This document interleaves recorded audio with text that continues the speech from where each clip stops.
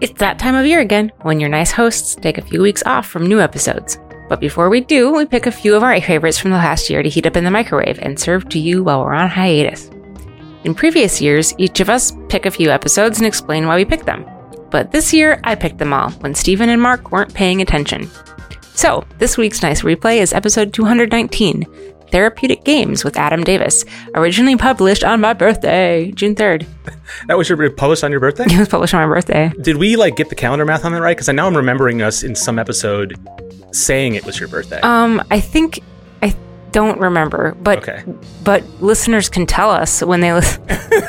Is that why we picked this episode, Ellen? Because it was my birthday? No, actually. They can find out the answer to that question momentarily.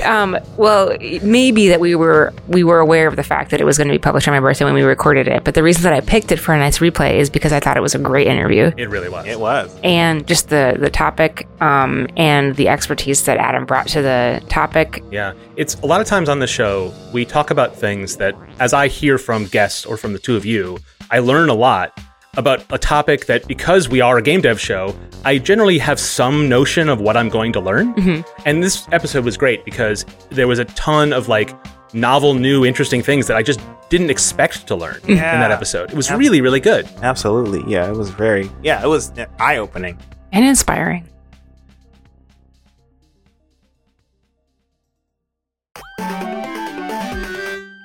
Adam, welcome. Tell us how you got involved in games, in therapeutic games specifically, and a little bit about your company too. So my background is actually in drama therapy. So I was an actor for many years, and I was a drama teacher. And then I actually discovered that the kind of work that I was doing using drama, I was teaching, after school classes, Saturday classes, and things like that. And my favorite kids that I worked with were the kids who didn't really want to be there. The kids who were having some struggles, having some troubles, and then I was using drama, games, and activities to help them understand themselves better and understand each other better and build a cohort together. And then I discovered that what I was really wanting to do was drama therapy. And so then I went to graduate school for that. I ended up getting a master's in education with a specialization in drama therapy. I became a classroom teacher for a while. I was a fourth grade literacy teacher for a few years. And then all the while I was in grad school, I was working sort of an after school program that was a Dungeons and Dragons group for kids who had some troubles fitting in, maybe were a little quirky. It was kind of an unfacilitated group, kind of an adult supervised spot for some kids to get together and play some games.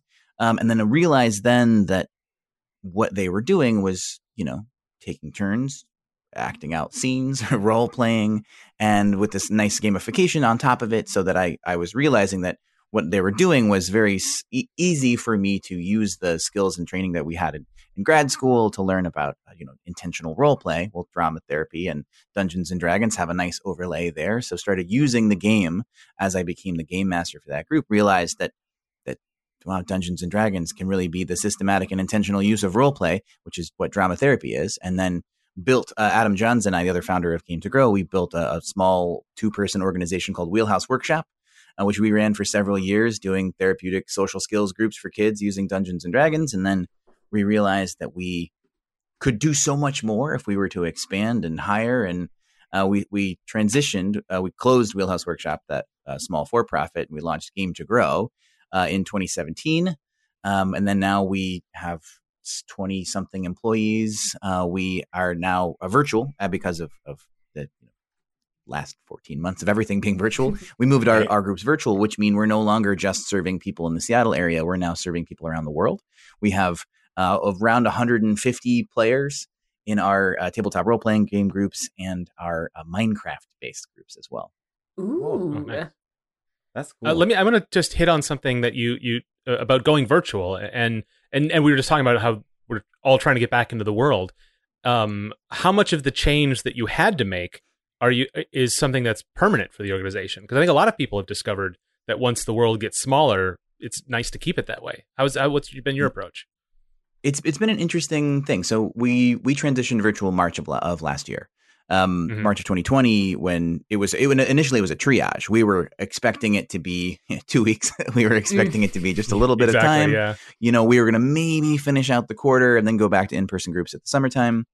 And I had this sort of inherent apology. Like I said, I'm a drama therapist and I believe in taking up space with our physical bodies. And a lot of what we're doing is, interpersonal work, which kind of requires the 3D expression of your facial expressions and your whole expression of affect and everything. So I was really worried when we moved online, actually, that it was not going to be as effective.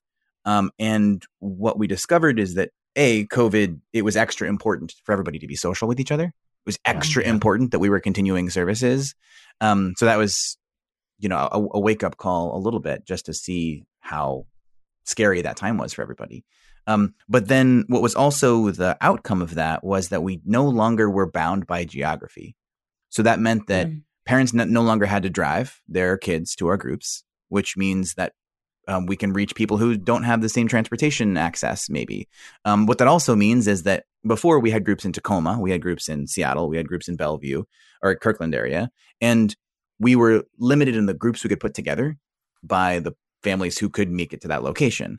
So now, because we're virtual, we can actually build the cohort of adventurers for a Dungeons and Dragons game. We can build them wherever they are, which is fantastic. So part of what we do in a Game to Grow group is we build the group of adventurers together because we take a lot of the peer learning model there. It's not just like, today, class, we're working on eye contact, right? It's we want the players to actually be able to connect with each other, learn from each other, build that social reciprocity with each other.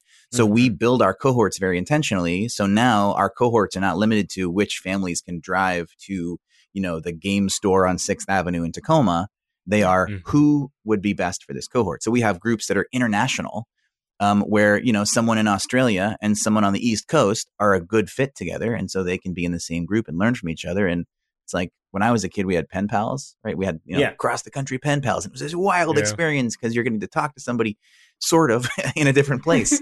And now these kids are getting a chance to not just talk to each other around the world, but, collaborate and build a story together. So it's really been a cool thing to see. So part of it, to go back to your question, part of it is we will want to do in-person groups again because there's something really valuable about being in person, especially because, and we can talk about this a little bit too, but the struggles of being on a computer and not clicking every single notification that comes across your screen is really difficult for me, much less, a 9-year-old. So, but I will say we'll always be virtual because we no longer are bound by geography. And so we basically tripled in size the number of clients we could serve going virtual. So that's going to always be there. We'll also probably have some in-person groups at the same time. Yeah, it's a both and now. So you'll go back. Yeah. You will not necessarily go back to doing in-person groups. You will reincorporate your in-person groups. Yeah, you have to find a hybrid model that works, which is going to be a challenge, but sounds like it's really going to be worth it. Yeah.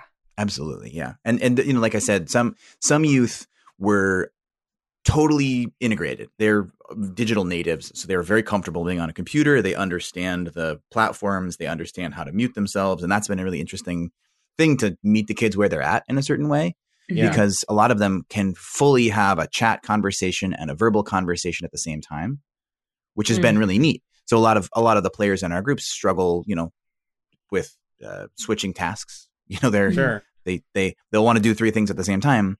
And the games aren't really set up for that. But when they can type I like your shirt, I can text you, oh man, I love that movie. You are wearing the same t-shirt that has that character in that movie. I love that movie, or whatever. That social contact can happen through a chat.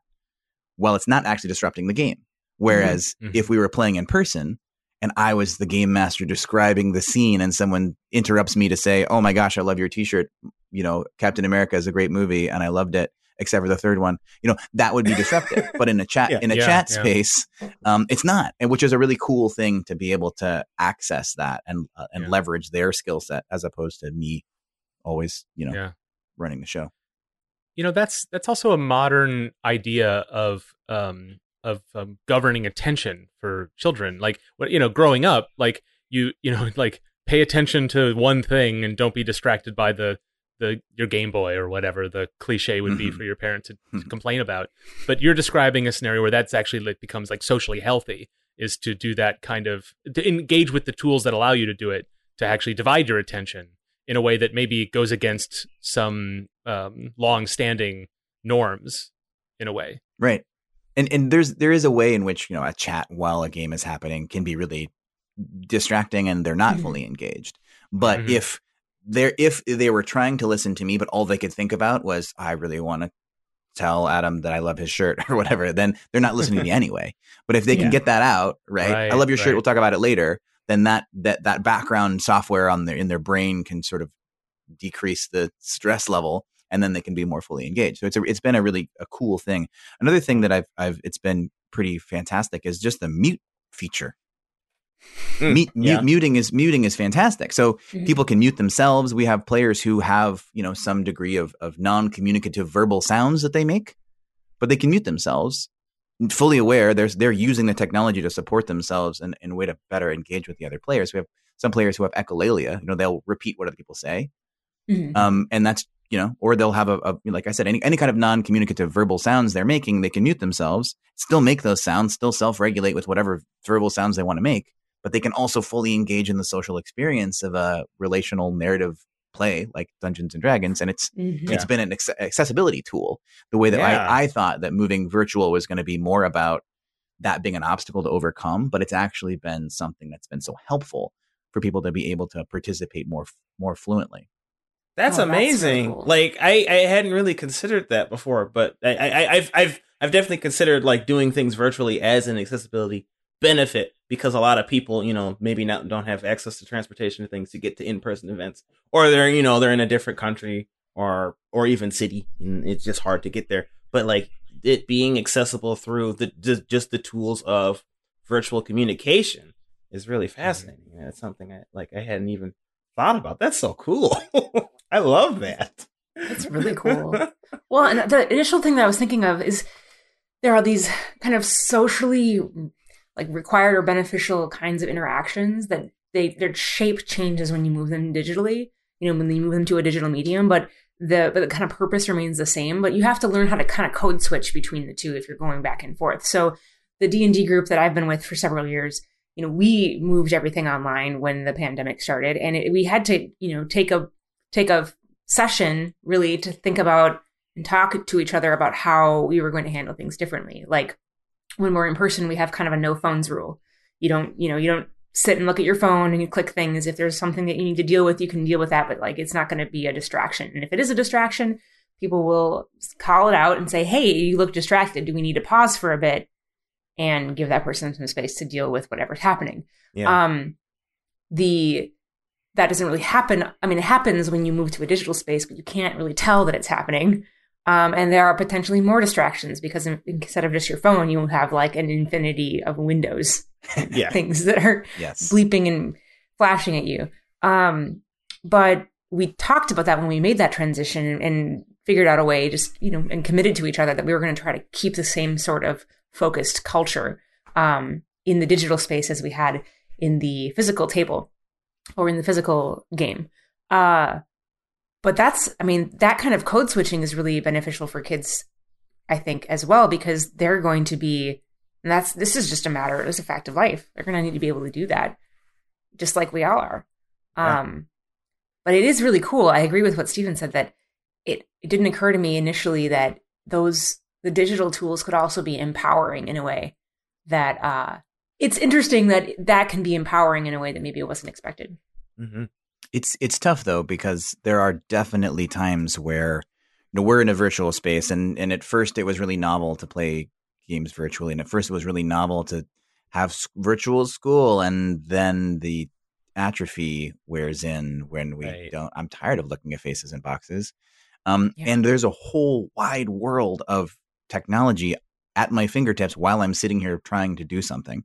So it's been, an important conversation to have with a lot of our players as well, to stay present. What does it mean to be present? And it's really hard right now for everyone to be present. And that was a pre-COVID issue. We have, the access to the entire world in my pocket. Every time I'm watching a movie and I go, oh my gosh, why do I know that actor? I pull out my phone, look at IMDb, and then I'm looking at the trivia for some, third season of a show that came out 14 years ago.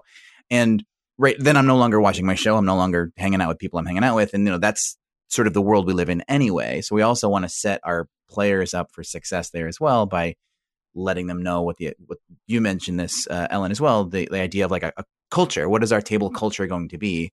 And we want to make sure that the table culture we're creating is one where we're engaged, where we're invested, and we care about what we're doing. Because it's sort of a feedback loop. If you aren't really participating, then you're going to get less, reinforcement for participating in it. Right. And then it's going to be easier and easier to pull up whatever sort of Wikipedia page or YouTube channel or whatever. And because we're all wearing headphones, somebody can literally be watching a YouTube show while we're in a 4-person, Zoom chat or whatever, and no one will know. So it's kind of you have to have a little bit of a wake up call sometimes when you see somebody's eyes sort of glazed over, looking left to right, left to right, left to right. I think you're reading something. I think you're on Wikipedia right now. Yeah, I suppose it's more difficult. Yeah, like you said, it's more difficult to determine that when you're doing it virtually versus like in person. Though it's sometimes easy to hide it in person too. Kids are masters at that. I think at this point. That's because they really want to check Twitter or whatever it is that kids do. I'm too old to know that, I guess. What do the kids do these days? Yes. How do you do, fellow kids? Embarrassingly, when I was a middle school teacher, I unfortunately got the reputation for being the person who could not tell when kids were on phones. Oh no. So that was rough. Yeah. But I turned out okay. Yeah. So I wanted to ask, like, how do these games work? It sounds like they're similar, they're tabletop RPGs. But like, how do you design and craft the games to suit your audience here? So what we're most of what we're working on, especially with our youth programming, is social skills groups. So we're working on largely is youth who have, for one reason or another, some kind of lagging social skills. So we don't look at any of our participants as being deficient or broken or anything like that. Really important the way that we approach our program here. So when we're trying to support them, we look at it very developmentally. So a lot of youth historically would have access to this unstructured narrative social play, right? Unscripted playground time, right? This is cops and robbers, whatever kind of playground time. Kids don't really have that same sort of access that they did for one reason or another. So a lot of what we're using the game for is trying to build the capacity to connect with each other and build those meaningful relationships. So that looks like us leveraging the game purely sometimes to have kids enjoy each other's company. And a lot of kids who have been in more direct instruction, social skills training programs, they'll learn scripts. Yeah. They'll learn how to make eye contact. They'll learn, I say this, you say this, I say this, and then I get a treat from the teacher. It's very rarely does that turn into, wow, I like social contact now, I'm going to go do that. They learn what they're supposed to do, not why it should matter to them. So a lot of what we're trying to do is build some sort of intrinsic value in being social to say, wow, other people can actually enrich my life as opposed to cause me anxiety and make me want to stay home. So that being said, to the layperson, it might look a lot like a tabletop role-playing game, right? We don't inject a bunch of therapy into the game. We're actually leveraging the game to get the outcomes that we want. So that's always an important thing we talk about in our training program also. It's like, it's not the game and therapy. It's a therapeutic application of the game. You're kind of wearing one really cool hat. It's a therapeutic game master hat instead of a therapy hat and a game master hat.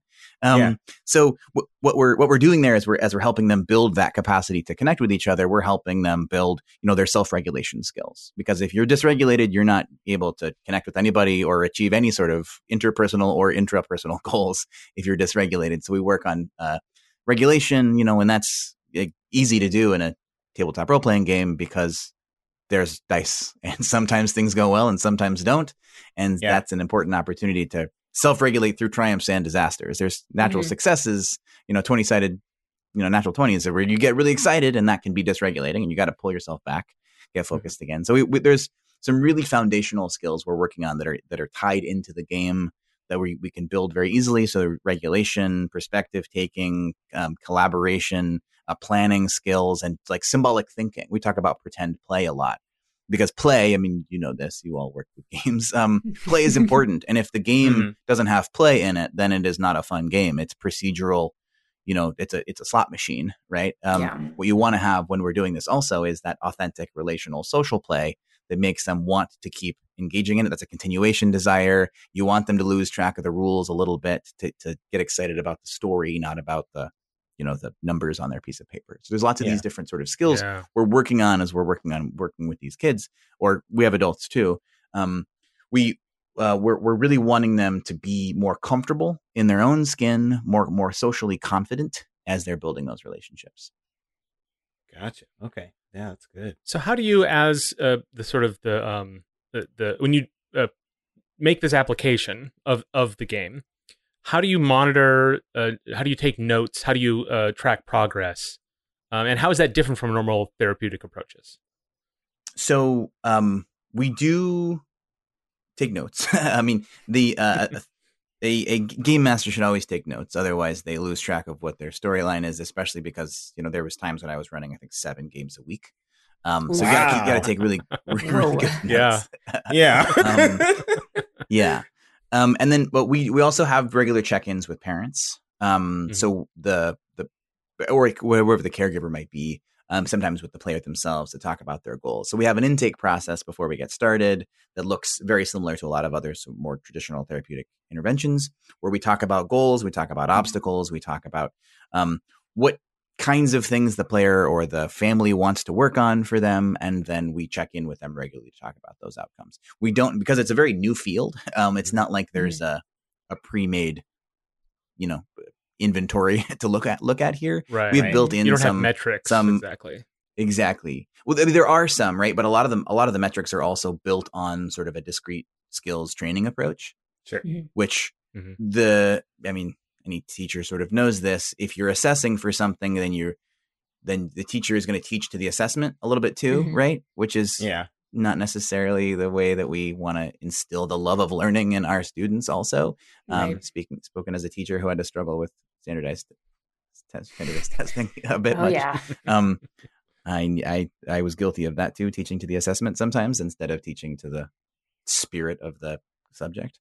So the what we're doing right now, we actually are working on some research, because research is so important, because this is a pretty new field. We've been doing this for about a decade, and people have done it here and there for a couple of decades, but we haven't really had research on it. So we're doing some research right now with pre and post surveys. We're trying to build that, what it looks like to do this research effectively without it turning into, simulation training, where we're just using scripts to build behaviors that then mirror a lot more traditional, direct instruction kind of social skills programs. That's not what we want to emulate. But there's great research on those, because it's easy to measure eye contact and, did they shake the hand of the person? Those kinds of things are easier to measure than, feedback loops and confidence. Yeah, those are observable actions. What you're looking for is something like you mentioned earlier, intrinsic. You're looking for an internal state that you're hoping the participants are going to achieve. And there's always that, subjectivity in that when you're asking people to report that. Yeah. So how do you see what that what the external effects of that internal state might be? I could see how that would be really challenging to construct research around. Yeah, that's true for any kind of therapeutic research. It's just that we're both doing that difficult therapeutic research, but also using a modality that is, if anything, barely out of the satanic panic. So we're trying to have a couple of uphill battles to push for this kind of research as well. But we have parents who will email us and they'll say, "Oh my gosh, my child sat with us at dinner."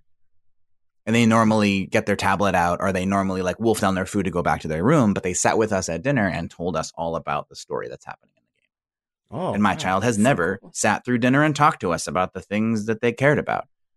So those kinds of outcomes, right? That's an engagement with other people, an excitement to share their internal world, a belief that other people care about their internal world.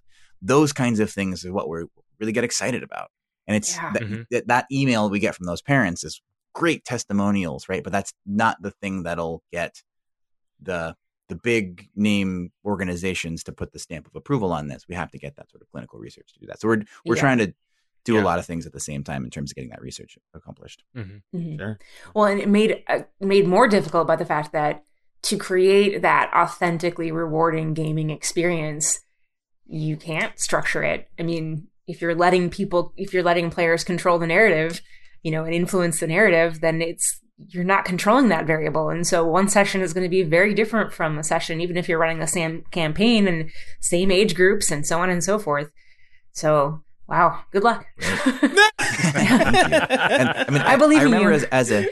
Thank you so much. As a teacher, there was, different approaches. So where some schools prided themselves in the fact that if you walk into this fourth grade teacher's room and this fourth grade teacher's room on the same day, they're going to have the same basic lesson plans and the same structure. And that meant that all the kids were getting the same treatment, which is, great. That's a great goal. But the problem is if you go into if you have more of the dystopian lens on that, then you see both teachers kind of wah, wah, wah, wah, wah, wah, wah, because they're scripted. They're not actually engaging with their students. And that's the thing we want to avoid too. We don't want to systematically, make the manualized treatment so procedural that no matter which group you go into, you're getting the same exact setup. You want it to be relational. That's a big part of what makes our modality so important. It is all about relationships between facilitators and the players, but also with the players and each other. And if that becomes too procedural and it becomes a turn-taking endeavor,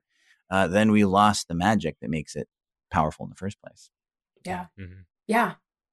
I was going to ask about how parents deal with what they may expect, which is sort of progress reports and more data, perhaps, versus the approach where it has to be more intrinsic. But the story you were saying about the child at dinner, it maybe it just reflects me not being a parent. But do you find that parents are really keyed into being able to see the progress, or do you find, or maybe a mix of this? Do you have people coming to you and saying, like, I need to know more about what's happening. I don't see this. Like, be more reassured about the process of it. Like, how hard is it to explain it to them, basically? We get both. If a parent or a caregiver is a gamer themselves, if they have ever played, a good game of a tabletop role-playing game, they understand it because they had a personal experience of connecting with other people in this sort of safe and semi-structured environment. If the parents have no familiarity with it, then it's a little bit more of an explanatory thing. We've actually done workshops for parents to learn how to play the game so that they will have the actual experience and will know what the game looks like, so they can ask the right questions to build that relationship with their kids as well. And a lot of parents do, this is true regardless of the demographic we're working with or any kids, but parents will say, how was school today? Fine. What did you do? Nothing. Right. That's the same for our groups as well. So that's not unique for teenagers to not be that verbose with their parents. So it is important for us to talk to the parents. And we have, so we run our groups in 10-week cycles. So it's a quarter. We have 4 quarters throughout the year. Yeah. And about mid-quarter, we like to check in with the parents. And that's oftentimes an opportunity for them to ask questions and to make some observations and update those goals or whatever, because sometimes goals might be early on sibling conflict, right? So then we want to build some regulation skills, we want to build some perspective taking skills, etc. But sometimes those things change. Yeah, those things obviously. One of the players, we work with players for a very varying lengths of time. Sometimes they come for 10 weeks and then they move on. Sometimes they come for quarter after quarter after quarter. So we have some players we played with for years and years at this point. And some, start off with an IEP at school. They need certain kinds of supports at school, and then those IEPs are no longer necessary because they've built some of those. And we're not the only organization working to support them. Sometimes they're also in individual counseling. Sometimes there's medication and all kinds of other support systems that might be supporting their growth. So I can't take all the credit, but we do have some, youth who no longer need IEPs, right? And we'll be working with their caregivers at home, sometimes also teachers to share some language, to talk about that. And that conversation is always really important. So we never want to skip over that, especially now that we're all virtual. We used to have parent contact in in-person groups because parents would drop off and pick up, or whoever the caregiver was. So you could have that sort of time also to say things went really well today, that little check-in like sort of camp counselor style check in or check out kind of process. And now that we don't have that anymore, it's extra important that we have the phone calls or the video chats with parents to talk about progress and realign on goals. Like I said, sometimes great progress happens and sometimes it doesn't, and we don't want to check in about that as well. Can I ask about the actual like mechanics of these games? Yeah. I am a mechanics driven developer. I would like to know like how do you I mean, I've played some tabletop RPGs, but I haven't played a lot, so I don't have a lot of experience with it. How do you like play these games? So it's a great question, and that's one we answer a lot. We have a training program where we bring in people, some of which who have never played before, and some that have played for years. And so it's kind of important to shoot for the middle sometimes as we explain it. The way that I like to explain tabletop role playing games, especially to people who have never played it before or have very loose concepts for it, is to describe what it is not. So a lot of people don't really know what a game like Dungeons and Dragons is. So the first thing I always have to say is it's not a video game. Right. Pause for a moment, make sure that sinks in. It's not a video game. There's no screens, right? It's other than now everything's on screens, but you know what I mean? It's not a computer game. It's not a video game. The other thing that makes it unique is that players are not working against each other. Right. Players are on the same team. It's really important to, especially when I'm talking to parents or teachers or other sort of stakeholders, that this is a game in which the players are working together to achieve a common goal, but that common goal is also not points. They're not trying to achieve some sort of arbitrary win condition. The goal of this game is to work together to tell a good story. So it's a collaborative role-playing story game. And another cool thing about this game is the players aren't moving tokens around a board. They're not playing cards out of their hand. They're imagining a story together where they are in control of one character. And that one character has a full backstory oftentimes. It has a rich history, unique skills, experiences that they don't have. So this game is also an opportunity for them to work on some perspective taking skills, because their character is not them. It's kind of them, but it's also not. And then the other exciting part about this game is it's not just like sitting around a table making up a story. There's dice and there's rules. There's a formal participation structure that guides the process. The other important thing that makes this game so different than other types of games is right now it's just a collaborative role-playing story game of chance. There's also a game master. And the game master's responsibility is to set up the game, to describe the in-game scenarios that the characters are in. Then they have to talk amongst themselves and decide what their character will do to overcome that obstacle. So the game has this really nice sort of asymmetric structure where the game master says, your characters are walking through a deep and dense forest. They finally come to a clearing to see that there is a massive ravine that stretches out for miles in each direction. They're questing after some very important treasure on a treasure map that may save the world. But they have to cross this ravine first. And your characters, because I'm the game master describing this to you, as your characters come to this ravine, you see that there is a single bridge, a rope bridge, kind of wobbly. In fact, it looks pretty unsafe, but it's the only way across this ravine. What do you do next? And that is like the magic word or the magic phrase of a tabletop role-playing game. What do you do next? Because then that's the game master handing to the players the narrative control, right? What are your characters going to do? There's a clear obstacle, right? There's a bridge. It's rickety. We know we have to cross it. Kind of a little bit of creative problem solving thing. Do we reinforce the bridge? Do we walk carefully across the bridge? Do we climb down and then traverse the rocks and then climb back up? Well, it depends on what our characters are good at. Depends on if we can work together to overcome this obstacle. How are we going to overcome that? And then the story, proceeds linearly. It's a story game. So, they cross the bridge. Okay, you're questing after this X. You find a cave system. Okay, now you're going deep inside the cave. You're in a dungeon where there's traps, there's puzzles, there's monsters. You have to overcome that. Maybe there's some denizens of this cave system who you need to negotiate with because you're lost and they know the way, right? Yeah. So the story evolves over time, and the choices the players make a difference. If they meet some cave denizen and they threaten them instead of asking nicely, well, then that person might have spread the word about these, heroes, air quotes on heroes, traveling through this cave system, threatening people all day. Well, then the next, character they meet in this cave system may be less forgiving of their attitude, Yeah. This is extremely good because I think that the way you're describing it is really cool because that's something that I feel like, I forget sometimes as a game developer how powerful games can be, and the way you're describing it and all the things that like you're able to that kids or adults or whoever is able to accomplish while they're playing this game, and the skills that they're learning and they're training and they're improving as they're doing that is so important to hear. And it even when you're like, even if you've played these games for a long, for all of your life or whatever, it's hard to remember or understand all the ways that it has affected your ability to exist in the world. And I think just the way you've described that is so powerful. It's so good. It is kind of a standard for everyone pitch for a tabletop, but in the context of our discussion, that context is so fascinating. Right. Because as you describe it, I'm like, I played a tabletop, I get all these things, but then every time you add another detail, I'm like, oh, but in this context, wow. You know? So let me ask you then, how important is it to you, because this does seem like a perfect tool, how important is it to you to basically to not make the special therapeutic version of this game?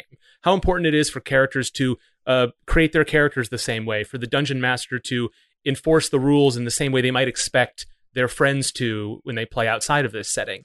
Or do you provide affordances for this setting because your game masters are your staff, and maybe some of your players would have difficulty with character creation or some of the other more difficult, more fiddly aspects of a game like this?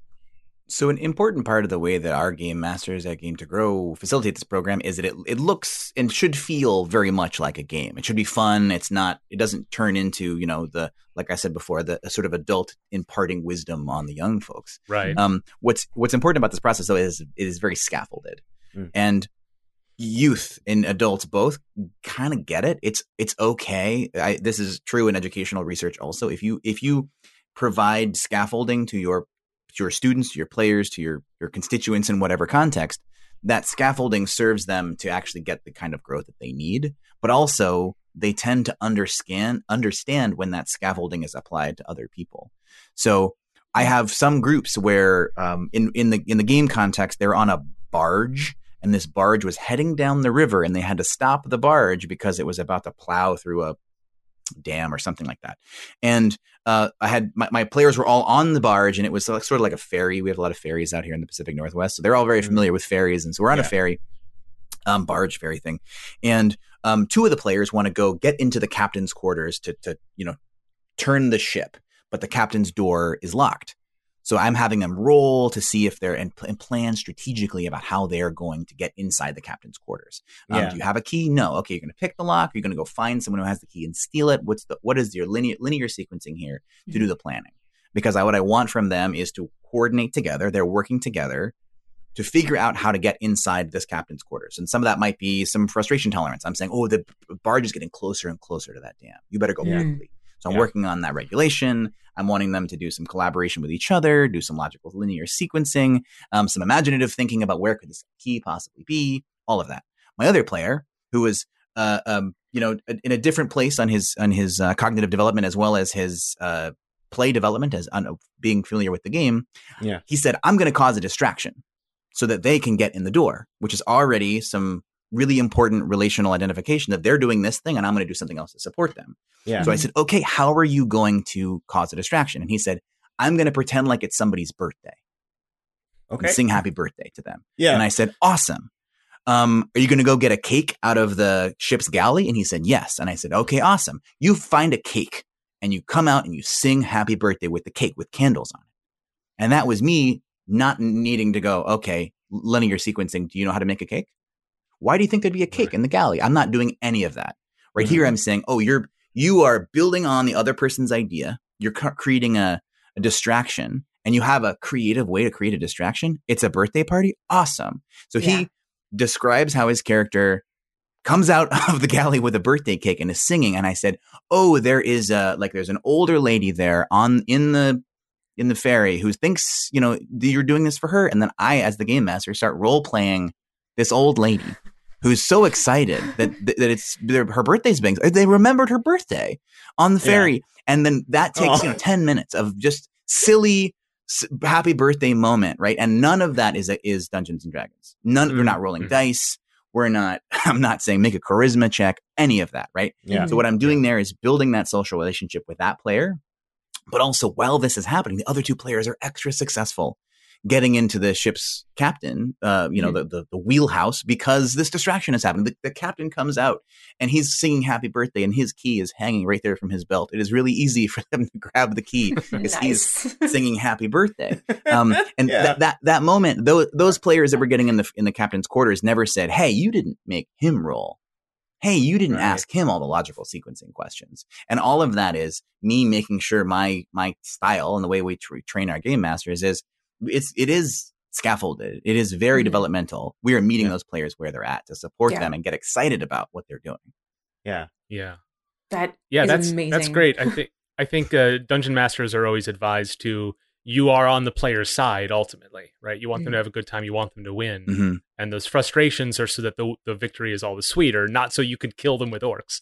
And so, like if you had made the galley door locked, like that's not helping anybody, right? Even though it might be a logical thing, you might want to lock up the cakes on this ship. These games have so many tools, and it's so that you can really make completely different scenarios or different contexts, and it doesn't feel discordant. That is really interesting. Right.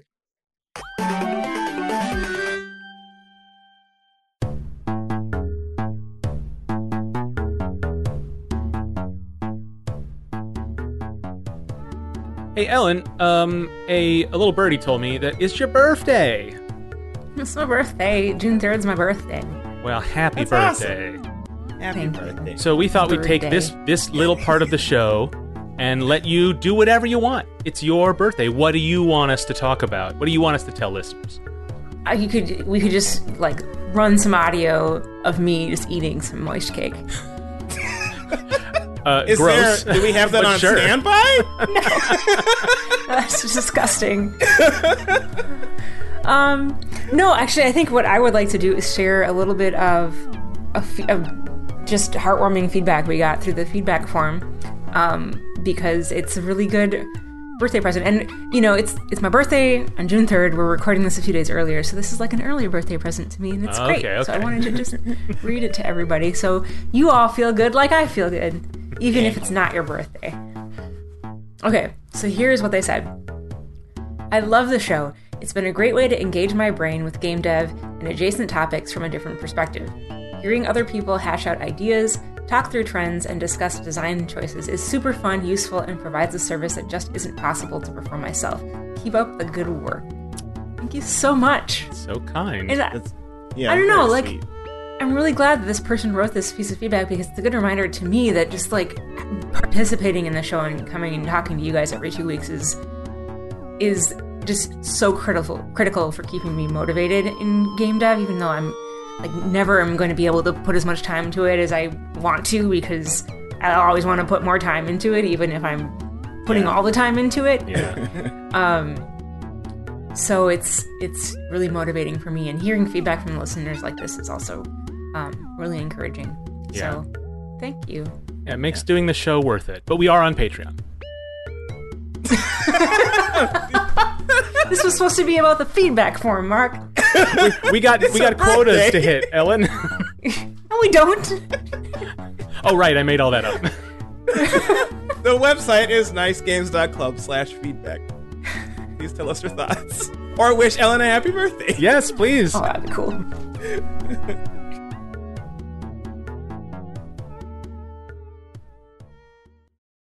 As humans, we're naturally driven by the search for better. But when it comes to hiring, the best way to search for a candidate isn't to search at all. Don't search, match with Indeed. When I was looking to hire someone, it was so slow and overwhelming. I wish I had used Indeed. If you need to hire, you need Indeed. Indeed is your matching and hiring platform with over 350 million global monthly visitors, according to Indeed data, and a matching engine that helps you find quality candidates fast. Ditch the busy work. Use Indeed for scheduling, screening, and messaging so you can connect with candidates faster. And Indeed doesn't just help you hire faster. 93% of employers agree Indeed delivers the highest quality matches compared to other job sites, according to a recent Indeed survey. And listeners of this show will get a $75 sponsored job credit to get your jobs more visibility at Indeed.com/podcast. That's Indeed.com/podcast. Terms and conditions apply.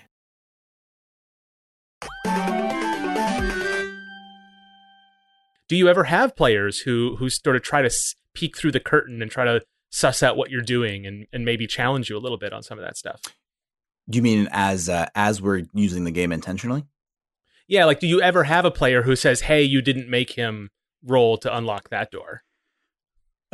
Sometimes, but most of the time it's when they want to get a spotlight. So if we do a sort of a functional analysis around this, which is another thing we talk about in our training, is what is the motivation for engaging in that kind of behavior? Yeah. So if the player says, "Hey, you didn't do that," that's not what it's about. It's not about lack of equality there. It's that player wants to feel successful. That player wants to feel equal. That player wants to maybe have a spotlight, that they overcame this challenge. The other player didn't even have to overcome a challenge. Well, maybe what I need to do there is make sure that player who I did have roll the dice and do all that, I celebrate their triumph, because maybe they don't feel celebrated enough. So it's really important to look at not just the behavior, but the motivation behind that behavior. Yeah. And most of the time, if we can do that accurately and support the player in getting their needs met, however we can best support them to do that, those kinds of player conflicts fade away. More. Mm-hmm. They don't always, right? Sometimes we do have to have other strategies, but oftentimes that dissolves a bit. That's good. That just reminds me of like feedback, just how you take feedback in when you're playtesting a game or something like that. Like people will give you feedback and stuff, but that's not necessarily that feedback might not necessarily lead you to understanding what the motivations behind that feedback are, not necessarily what they're saying is necessary. It may not necessarily be the problem. It might be a symptom of the problem, like we're describing. Exactly. Yeah. So do you have players? I know that when I'm a game master, I am like, I don't want any of my players to talk to me. I want them to talk to each other. But that's difficult, right? Because you're the one who's supplying all the scenarios. Is that a unique challenge for you? Because that's essentially your goal is to engage these social interactions with each other. But how do you make it more advantageous or more appealing to a player to scheme with their party members rather than engage you in the challenges? So it totally depends. There's a lot of questions I'm going to answer with it totally depends. It totally depends. Yeah. And so if I'm really trying to help them talk to each other, I will say, talk to each other. Don't talk to me. You guys make up a plan. Yeah. Okay. It can just be that simple. Everybody's trying to talk to me right now, but you guys are going to be more successful if you work together. So figure out a plan to work together, because you can't have 4 people all trying to do different things at the same time. It's really hard for me as a game master also to do that. Mm-hmm. It's way easier for you all to make a plan and then report back to me. And so sometimes it's as simple as that, because brand new players, just to go back to that bridge crossing example from earlier, you get to a rickety bridge. One player's like, well, I'm going to go cross the bridge, but I have high decks. Another player's like, I don't. Right. So what I want to do then is say, okay, everybody look at your character sheet. Look at maybe how you can work together to cross this bridge. Everybody cross this bridge successfully. Like what are your unique skills and abilities? And I'm like leveraging the game at that point, right? Because they're maybe not so effective at it. But sometimes I also will sort of throw out the mechanics of the game sometimes and build in opportunities for collaboration. Collaboration is one of the main goals we want. And, collaboration is not cooperation, and collaboration is not compromise. We talk about this a lot in the training program too. Like, parents and teachers oftentimes say, like, you two need to compromise. And most of the time, compromise means you both need to give up just enough of what you want to not have conflict. Yeah. Yeah. And that's like hardly a goal we want to set up to like have a social, thriving social life. But cooperation is the same thing, right? Cooperation is sometimes like, okay, you're going to do 50%, you're going to do 50%. You can mostly ignore each other, but you show up on presentation day and you're going to do an okay job in your group project, right? Like that's fine, especially in some work environments. You have to learn to just put in your time, do your 50%, and then you clock out. But that's also not what we want out of a game like this. We want collaboration, and collaboration means you're actually building on each other's ideas, which is also, you're able to build more than you could on your own. So I had a group recently where we ended the previous session sort of mid-combat Dungeons & Dragons game where there's a high-speed boat chase, because I totally have speedboats in my Dungeons and Dragons game. I love this. Who cares? It's a magical rotor, right? It's a speedboat. So anyways, it's turning into a high speed boat chase. And I asked them as a part of our check-in process. I said, like, did everybody describe a time you successfully collaborated with somebody else? And a lot of them said, I'd never successfully collaborated before. So then what I did to start the day is I said, okay, here's what collaboration is. Collaboration is building on each other's ideas to do more than you could do by yourself. So we then, like, one step at a time said, okay, this guy on the speedboat is going as fast as he can. And your goal here as a group is to get the magic item that he stole and secure it and blah, blah, blah, use it to prevent the rise of the Lich King. And they kind of work together, right? So we have to stop the boat. We have to get the guy, and we have to make sure that we protect the item. So they basically said, okay, well, my character can cast this spell to blow up the motor on the back of the boat. And then another player said, okay, my character can restrain the guy who's on the boat, keep him from jumping into the water. Yeah. And then another player said, well, I have a damage spell I can do to him to, knock him unconscious. And some other players like, well, I can actually jump from boat to boat and grab the item before it falls in the ocean. In that moment, that's not one person doing, everything themselves, which is an important sort of teachable moment there too. We can't succeed at everything by ourselves. Right. And then we procedurally did, describe that very cinematically of this moment, like the Avengers all working together. You've got people with disparate skills. Actually, is a super great thing about fellowship games like D&D is that they can't do everything themselves. So one person laser blasts that motor, somebody else makes a spectral tentacle appear from the void to grab this goon who's escaping from this thing. Somebody else shoots a dart, like Hawkeye, right, with this dart from a great distance to hit the guy and knock him unconscious. Yeah. The last guy has moth wings and can jump and grab the magic pommel handle before it falls into the ocean. And the last one is an expert rower. So they row really fast with another boat up the boat and everybody can jump back up. Yeah. So they got the item. Yeah, I'm riveted. I'm like, I need to know how the outcome of this. Yeah, good. I was leaning forward, like, okay, but did they get it? Did they get it? They got the pommel of the sword. They still need to get the hilt and the blade, but they got the pommel. Okay. Okay. Man. Tune in next week. This is such a fantastic example of game-based learning, really, because the mechanics are this canvas that allows you, canvas is a terrible analogy, but the mechanics allow you to zoom in and zoom out and flex to the needs of the player. And when you were talking about like the need, the skills that your dungeon masters need to have in order to, to effectively facilitate these sessions, that's good DMing across the board, right? It's just the overall goals and the meta goals of your session are going to be slightly different. So like every game master and every dungeon master, if you're going to run a really great session, you got to know your campaign. You got to know your rules. You have to be able to stretch the rules when you need to. You need to be able to, stick to your guns and really stick to rules as written when you think it's appropriate for the game. And you need to know your players really well and what each player wants to get out of the gameplay too. So, I think it's a fantastic example of game-based learning because the mechanics directly support the goals that you have and the skills that you're trying to develop. That's so cool. Yeah. And I really hope they get the rest of the device. So in thinking about mechanics, I want to ask about kind of one of your more recent projects at Game to Grow, which was this Critical Core Kickstarter that you guys launched. And I'm curious about, first of all, what it is. If you could explain it to our listeners, maybe what it was like to launch that on Kickstarter. And now, because we've had these conversations about like how mechanics align with the desirable skill building, I'm curious what went into that, the game design for Critical Core that was intentional around maybe creating those moments where people could practice those skills. So that's a lot. Have at it. Yeah. So I'll start with sort of the origin story. So, like I said, I've been doing this for about 10 years, right? The intentional use of tabletop role-playing games like Dungeons & Dragons. And we've done presentations for therapists. We were the keynote presenters at the Washington Association of Marriage and Family Therapy to talk about the systematic and intentional use of tabletop role-playing games. And we can talk about what this looks like. I can describe stories and tell things, and the therapists in the audience were like, yes, I want to do that. Tell me how to start. And I said, okay, have you ever played tabletop role-playing games before? And they said, no.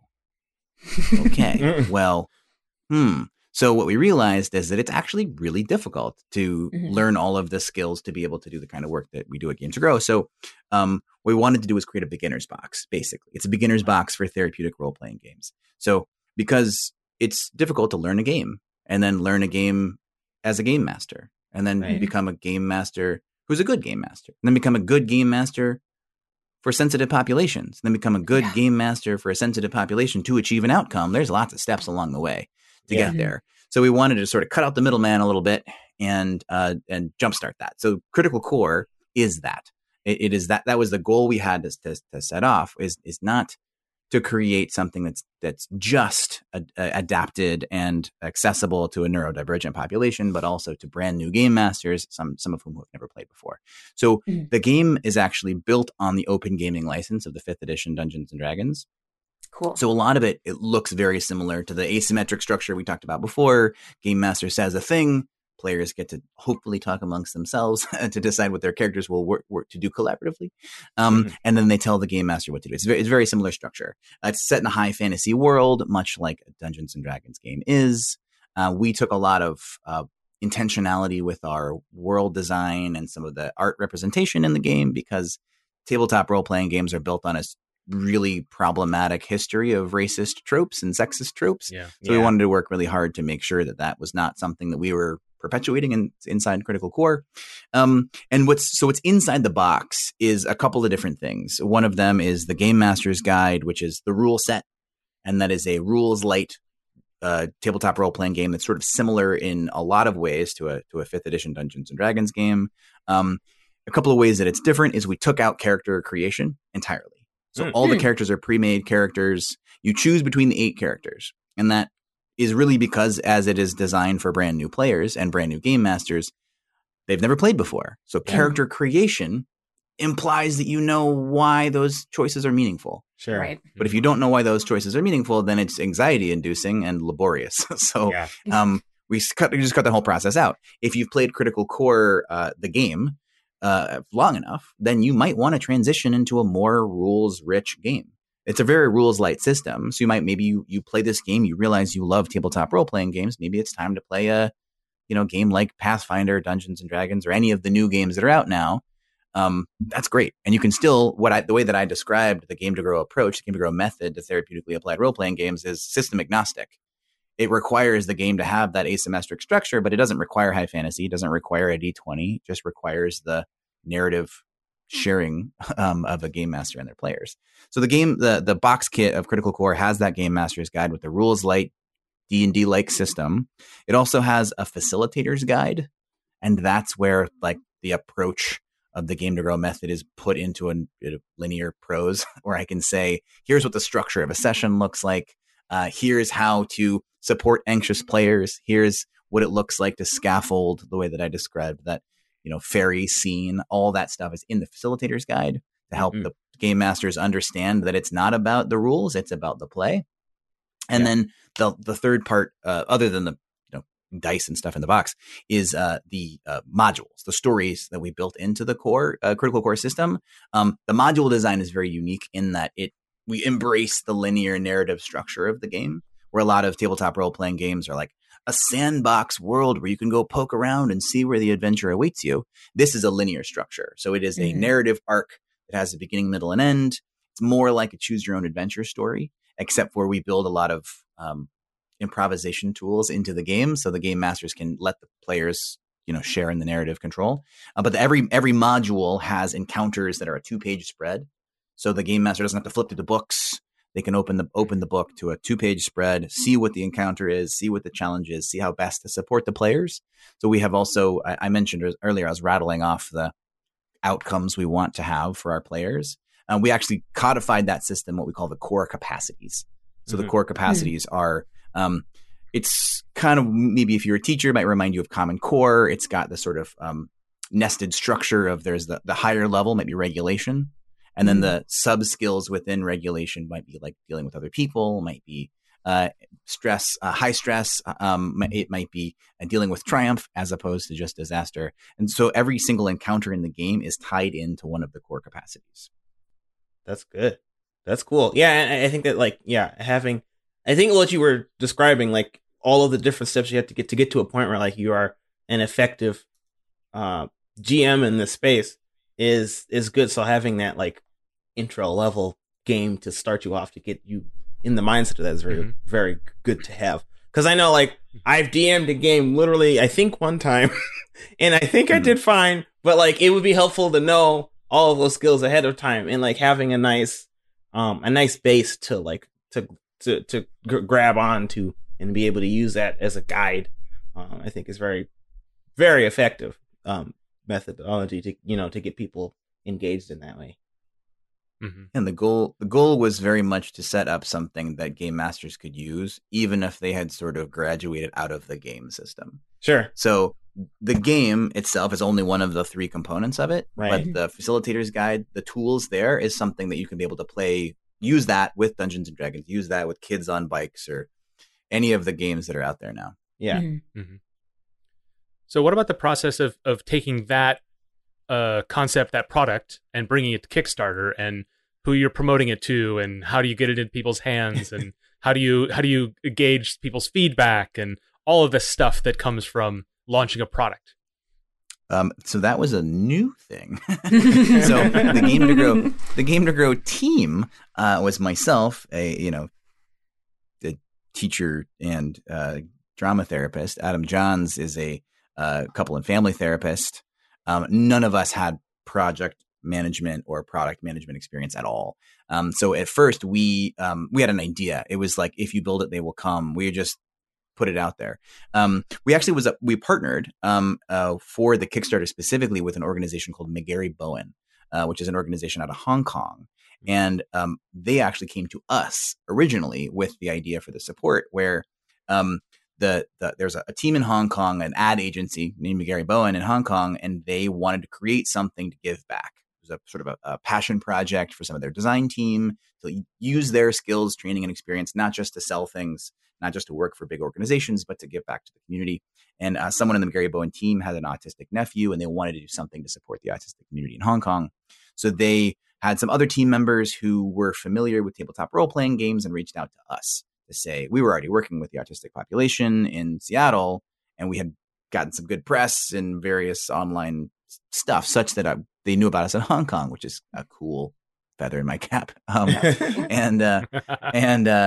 So we started collaborating, and McGarry Bowen handled the Kickstarter, right? They were the ones who put that awesome video together. They helped us do the social posting and stuff like that. They built our mailing list to where we can have a super successful Kickstarter.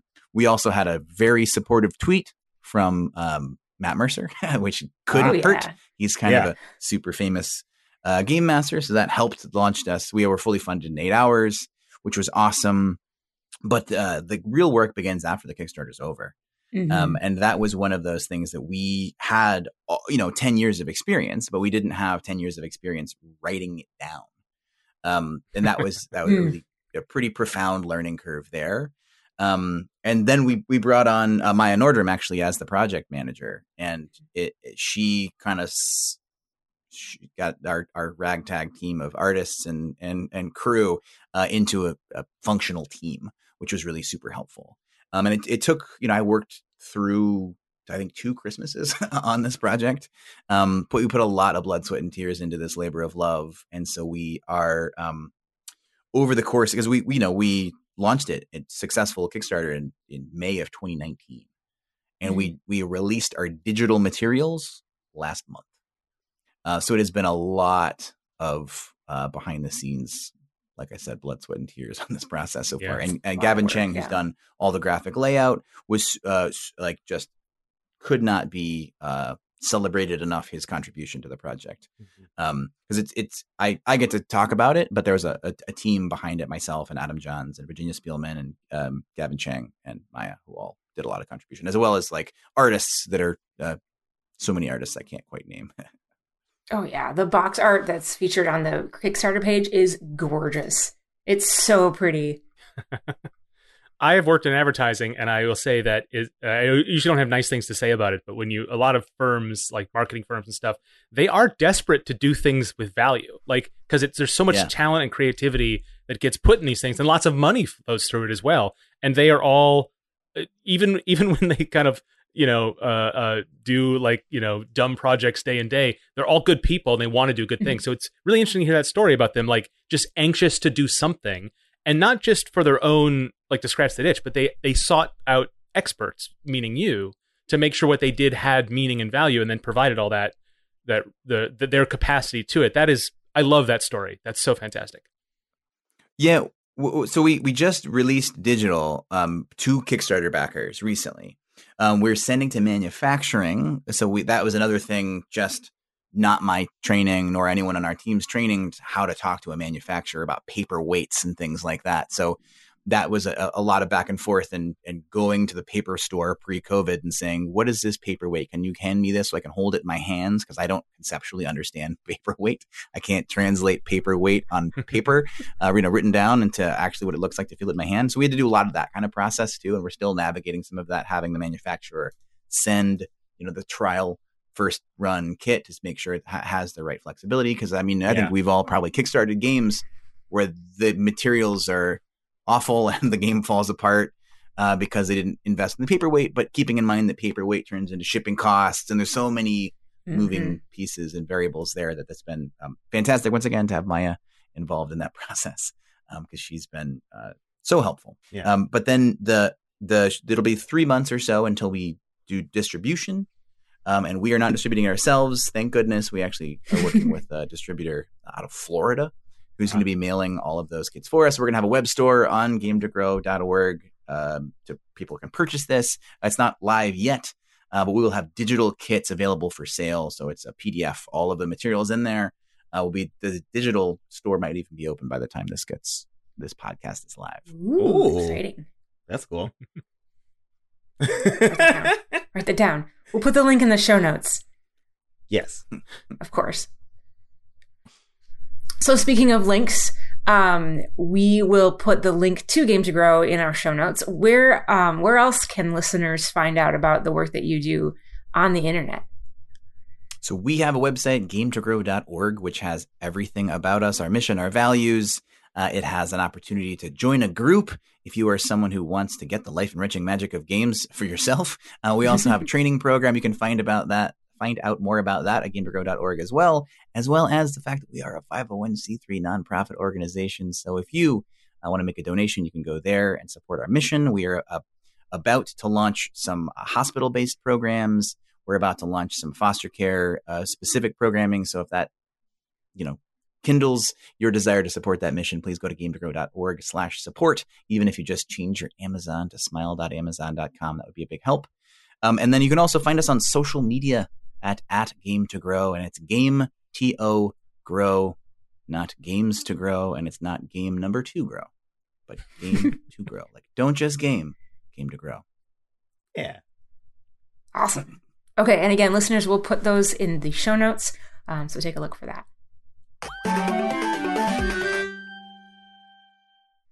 And that's our show. Check out our website, nicegames.club, for those show notes and links to resources on today's topics, and links to websites to Game to Grow and Critical Core, etc., etc.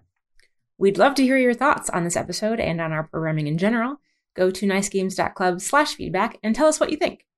You can also get in touch with us on Twitter at nicegamesclub, where Dale tweets about game dev resources and cats grabbing at pennies. Or you can email us through contact@nicegames.club. Want to support the show? There are so many ways. Give us a review on your favorite podcast app. Tell your friends about your favorite episodes.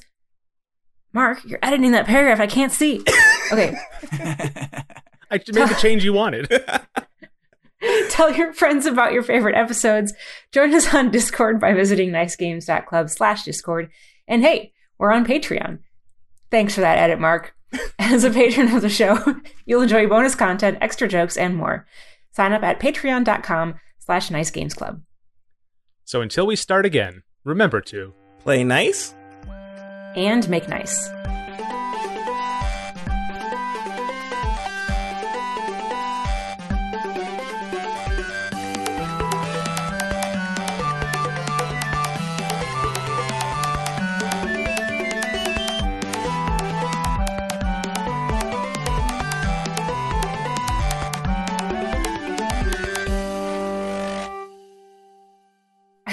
I want to play with D&D. I know. This is such I mean, so we are good. getting together in the next hour. We're gonna play some. Find a one shot we can. Yeah. In previous years, each of us picked in because we're talking about in previous years. Pause. Yeah, it's past tense there because we're talking about what happens in previous years, right? No, because the action is we pick and explain why we picked them. That's one thing we do. It's not that we picked them, and then the second thing is we explain why we picked them. I think that here's the thing. In past, Because also explain is not past tense. Because it's pick and explain. We should do it a couple different ways and see if the listeners pay attention. I'm just kidding.